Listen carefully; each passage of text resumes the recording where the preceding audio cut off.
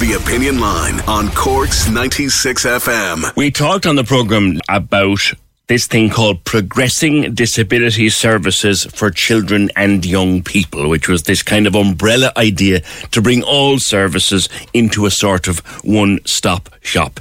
It hasn't worked. Joanna, I think your daughter goes to St. Paul's in Montenotte, and this is just a total mess. Good morning to you. Hi, PJ. How are you? I'm actually a bit nervous. I was saying it to Fergal and to Fiona just there. I've never rung a radio station or sent in a request, so this is, something I've never done before. So it's all a bit daunting. Drive but on, you're fine. The reason I did it is my daughter is non-verbal, so if she can't speak for herself, so I'm speaking for her, and not just for her, but for all the children, in St. Paul's in particular, but even in Cork, who aren't getting any services because of this new progressive disability service that the government brought in at the start of the year. Mm-hmm. How has her service changed? Well, what happened was when she was in school in St. Paul's, they had what was called a school team. St. Paul's, I don't know if you've ever been up there. It's a school for children with moderate to profound intellectual disabilities. Mm-hmm. And that school and all the schools, especially schools in Montenotte, used to have access to a team, which was like a physiotherapist, an occupational therapist, and a speech and language therapist. And under this new scheme they brought in at the start of the year, they withdrew those services and redeployed the therapists into this new model. Mm. So they basically took the therapists from these kids. And some of these children now, PJ, would have profound intellectual disabilities with medical issues and life-limiting conditions. And it's done it's not even a discussion. They've taken these therapists from these children. Mm-hmm. I know St. Paul's and I know the work they do. I know it very well. Yeah. Yeah. And they divided the areas then into, teams. So where Olivier would be Bridgeway. So you could have 500, at least 500. I actually don't even think they know themselves how many children they have. But there's 500 children at least, including the special needs schools, going from Tivoli all the way up to Carricknavar. And they have one physiotherapist that would cover all that area and all those children. And we're not talking about a group of children, like 500 children were deemed to need therapy. And they have one physiotherapist, 2 occupational therapists and 4 speech and language therapists to cover that area. And it's not just my area and it's not just Cork, it's the whole country. Yeah. And it's not working. And I don't know if you saw the petition. I did. But you can see why people, at the end you can see why people are signing it. And the 2 words that people say is vulnerable and deserve better. And these children do. And I don't understand why the government sees these children so little, they're not seen as people, they're seen as, a number. And Olivia is not a number, kids in her class like Rian and Brooke and Tom, they're children too, I know. And they deserve to have the best chance, to be the best they can be. And if you're taking these services from them now, what in 10 and 15 and 20 years' time, these children are going to be adults. And you want your child, I have 4 kids, and we all want our kids to be the best that they can be. But if you're denying them the basic, speech and language, the ability to speak, occupational therapy, to dress yourself, to zip up your clothes, to eat, to live independent lives, we're just pushing this down the road where these children won't be able to, be valuable. They'll be valuable, but they won't be able to contribute to society. There'll be less of them able to get jobs. They'll be on disability payments. And so if the government thinks they're saving money now, they're not. They're just kicking this down, to the next government or to the government after that. I don't know. You talked to us in your message, Joanne. You made a very strong point. You said you think the hardest day of your life will be the day of the diagnosis, but actually it turns out to be one of the easiest ones. It's not. And this is not just for my child. And, the scheme, it sounds amazing because it's covering all children. And I think all children, not just my child, because my child has Down syndrome. I think children with autism, children with spina bifida, children with cerebral palsy, children with speech delays. If any of those children need therapy, they're entitled as my child to get it under this new scheme. They're not. None of them are. And you think the day in the hospital you have a baby with special needs, or when your child is 2 or 3 and you're told the child has autism, and then you come to terms with it and you say, you're going to do the best you can for your child, and you look around for supports and there's nothing there, and you're put on waiting list after waiting list and told about these buzzwords of early intervention. And as your child ages out, early intervention is come and gone, and your child has gotten no service. Yeah. No, I don't need to say anything. You're saying it all. You're saying and it all. I know of parents who spoke to the Minister for Disability last week, the Minister for Disability in Galway, Anne Rabbitte, and she told them that she wasn't aware of any issues with children in this country receiving support. Like, as my 8-year-old daughter would say, is she for real? She doesn't know. It's her job to know. Yeah. She should be looking after these kids. These kids are the most vulnerable kids in society. And yet we don't do anything to support them. Yeah. Sorry. No, you're okay.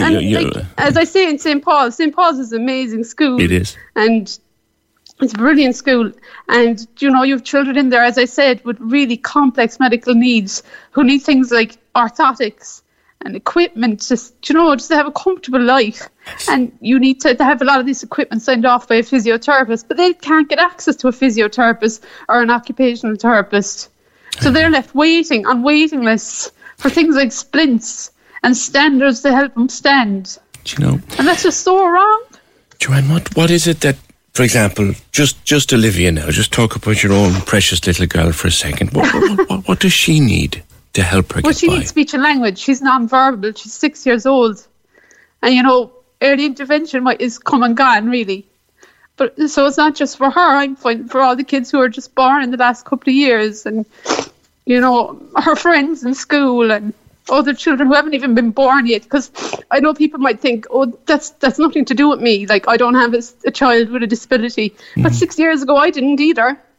Yeah. And you don't know what's going to happen to any of your kids. You hope for the best, but we don't know if your child needs speech therapy, or if you have a child with a disability. You want to know that there will be supports there for them. My husband works and he pays taxes. I worked and I pay taxes. And when you need a bit of help, it's not there. I know. And she's at that crucial point in her young life now, 6, where other kids are soaking up language like a sponge, and she needs help. She needs help to get language. Yeah, and it's been 2 years, and I actually remember, because my son was born. He's 2 today, and I was above in the CUMH, and he was quite sick when he was born. He was after a C-section, and Olivia, it was a Friday, and I know Olivia had speech and language on the Monday, and I said to my husband, you have to bring her, because God only knows when we get another session, you have to bring her. And my baby was down in the NICU, he had breathing issues. So, it's all encompassing your whole life. Like, you're fighting and fighting and fighting, and it shouldn't be that hard. And it's not the disability that's the hard part. It's the way society and the government treat these children. Who looks after mummy? And there's another thing I wanted to say too, is that they closed all the speech and language, or the special needs preschools.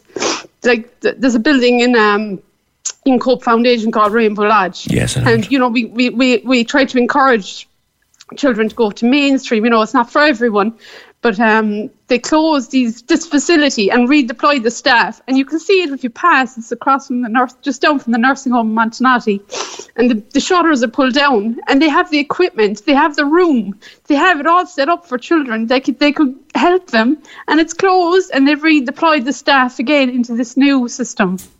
And it's not just in Cope's, Brothers of Charities, they all did the same. And there was no one said anything. And no one thought, this is wrong. Taking therapists from children is wrong. From special needs school is wrong.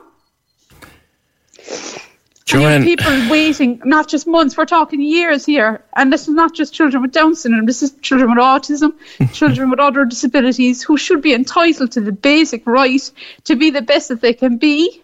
And the government say they don't know what's happening. I just don't understand. And it's frustrating and it's upsetting.